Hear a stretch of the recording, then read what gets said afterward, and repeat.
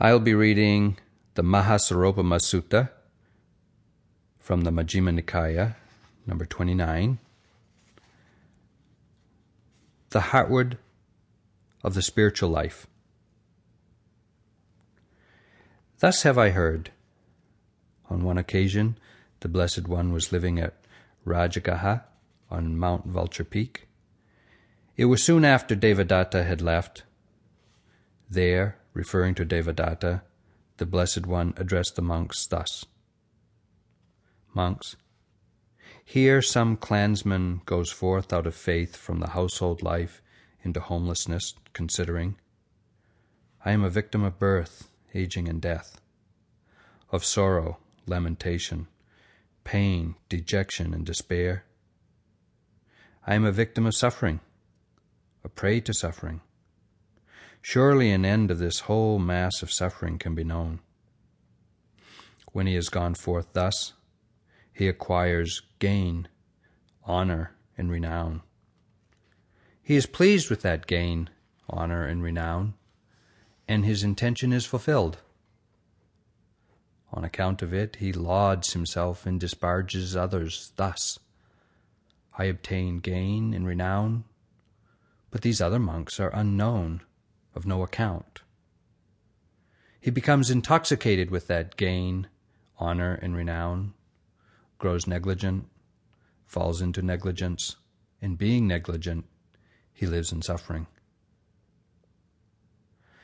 Suppose a man needing heartwood, seeking heartwood, wandering in search of heartwood, came to a great tree standing possessed of heartwood. Passing over its heartwood, its sapwood, its inner bark, and its outer bark, he would cut off its twigs and leaves and take them away, thinking that they were heartwood. Then a man with good sight, seeing him, might say, this good man did not know the heartwood, the sapwood, the inner bark, the outer bark, or the twigs and leaves. Thus, while needing heartwood, seeking heartwood, wandering in search of heartwood, he came to a great tree standing possessed of heartwood, and passing over its heartwood, its sapwood, its inner bark, and its outer bark, he cut off its twigs and leaves, and took them away, thinking they were heartwood. Whatever it was this good man had to make with heartwood, his purpose will not be served. So too is it with this monk who becomes intoxicated with that gain, honor, and renown. This monk is called one who has taken the twigs and leaves of the spiritual life and stopped short with that. Here, monks, some clansman goes forth out of faith from the household life into homelessness, considering, I am a victim of birth, aging, and death, of sorrow, lamentation, pain, dejection, and despair. I am a victim of suffering, a prey to suffering. Surely an end of this whole mass of suffering can be known. When he has gone forth thus, he acquires gain, honor, and renown. He is pleased with that gain, honor, and renown, and his intention is not fulfilled.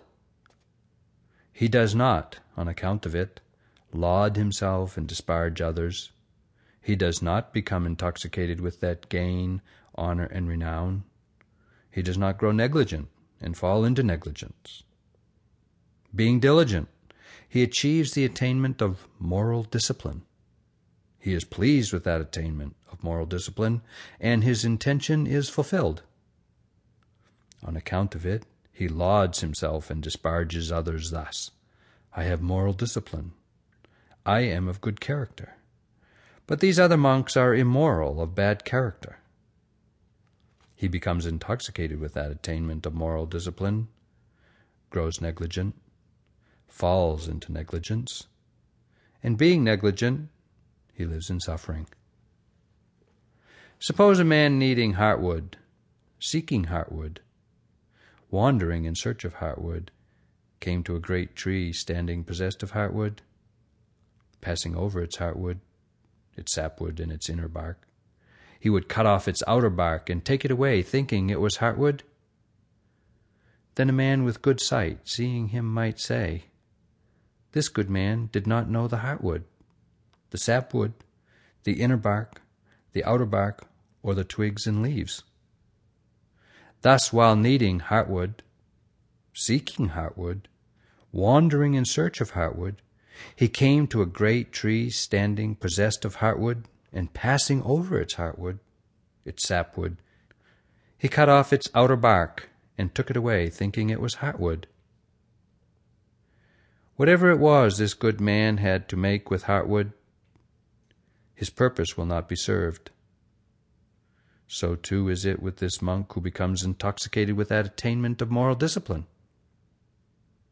This monk is called one who has taken the outer bark of the spiritual life and stopped short with that. Here, monks, some clansman goes forth out of faith from the household life into homelessness, considering, "I am a victim of birth, aging, and death, of sorrow, lamentation, pain, dejection, and despair. I am a victim of suffering, a prey to suffering. Surely an end of this whole mass of suffering can be known. When he has gone forth thus, he acquires gain, honor, and renown. He is not pleased with that gain, honor, and renown, and his intention is not fulfilled.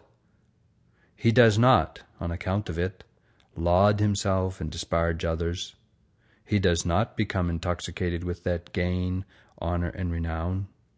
He does not grow negligent and fall into negligence. Being diligent, he achieves the attainment of moral discipline. He is pleased with that attainment of moral discipline. But his intention is not fulfilled. He does not, on account of it, laud himself and disparage others. He does not become intoxicated with that attainment of moral discipline. He does not grow negligent and fall into negligence. Being diligent, he achieves the attainment of concentration.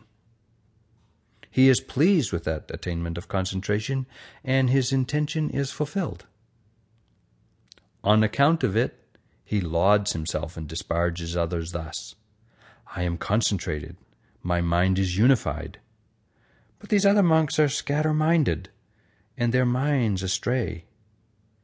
He becomes intoxicated with that attainment of concentration, grows negligent, falls into negligence, and being negligent, he lives in suffering.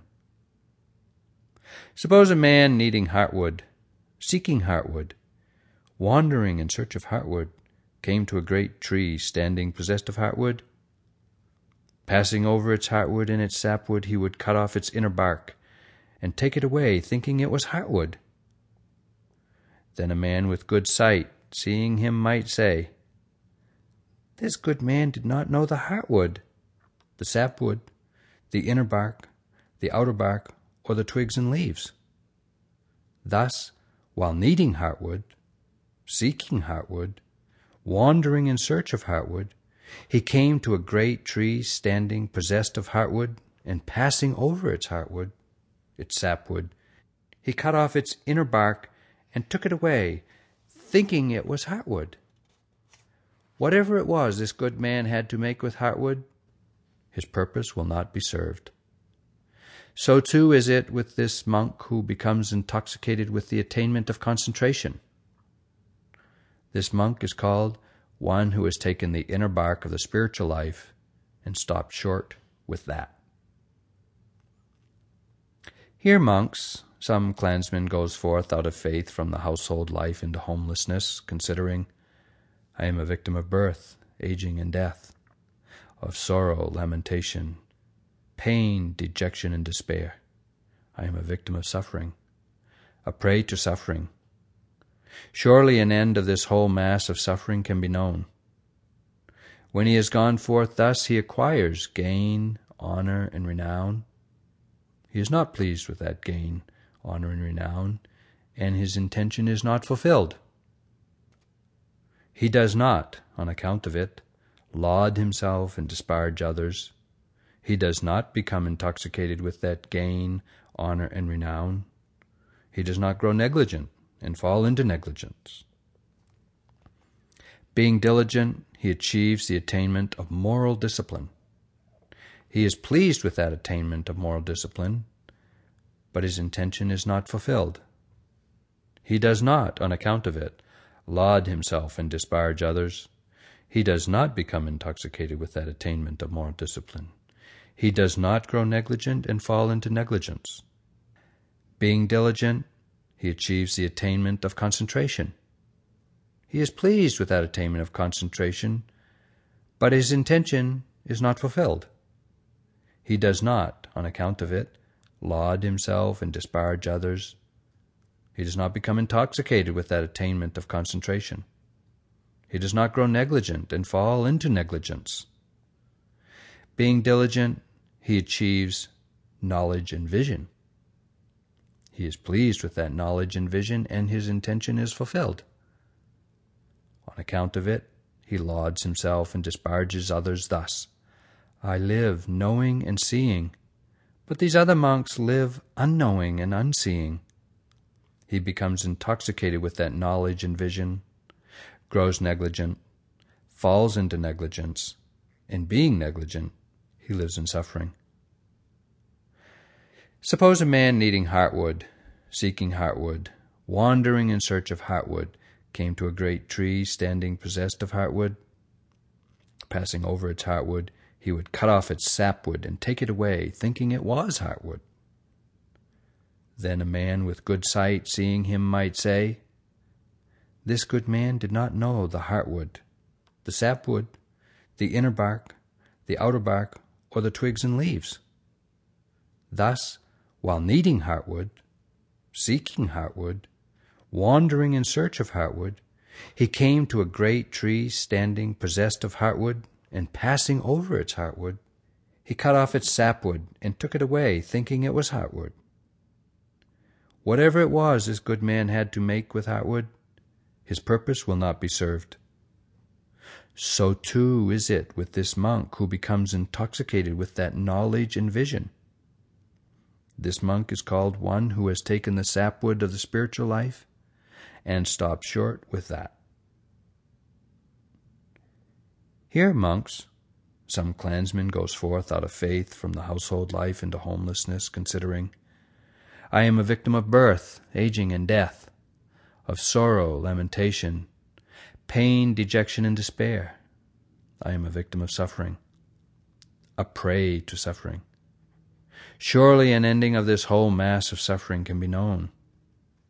When he's gone forth thus, he acquires gain, honor, and renown. He's not pleased with that gain, honor, and renown, and his intention is not fulfilled. He does not, on account of it, laud himself and disparage others. He does not become intoxicated with that gain, honor, and renown. He does not grow negligent and fall into negligence. When he is diligent, he achieves the attainment of moral discipline.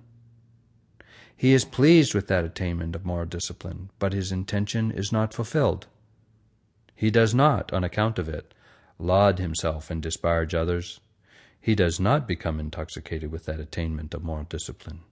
He does not grow negligent and fall into negligence. When he is diligent, he achieves the attainment of concentration. He is pleased with that attainment of concentration, but his intention is not fulfilled. He does not, on account of it, laud himself and disparage others. He does not become intoxicated with that attainment of concentration. He does not grow negligent and fall into negligence. When he is diligent, he achieves knowledge and vision. He is pleased with that knowledge and vision, but his intention is not fulfilled. He does not, on account of it, laud himself and disparage others. He does not become intoxicated with that knowledge and vision. He does not grow negligent and fall into negligence. Being diligent, he attains perpetual emancipation, and it is impossible for that monk to fall away from that perpetual liberation. Suppose a man needing heartwood and seeking heartwood, wandering in search of heartwood, came to a great tree standing possessed of heartwood, and cutting off only its heartwood, he would take it away, knowing it was heartwood. Then a man with good sight, seeing him, might say, This good man knew the heartwood, the sapwood, the inner bark, the outer bark, and the twigs and the leaves. Thus, while needing heartwood, seeking heartwood, and wandering in search of heartwood, he came to a great tree standing possessed of heartwood, and cutting off only its heartwood, he took it away, knowing it was heartwood. Whatever it was this good man had to make with heartwood, his purpose will be served. So too is it with this monk who attains perpetual liberation. So the spiritual life, monks, does not have gain, honor, and renown for its benefit, or the attainment of moral discipline for its benefit, or the attainment of concentration for its benefit, or knowledge and vision for its benefit. But it is this unshakable liberation of mind that is the goal of the spiritual life, its heartwood and its end. That is what the Blessed One said. The monks were satisfied and delighted in the Blessed One's words.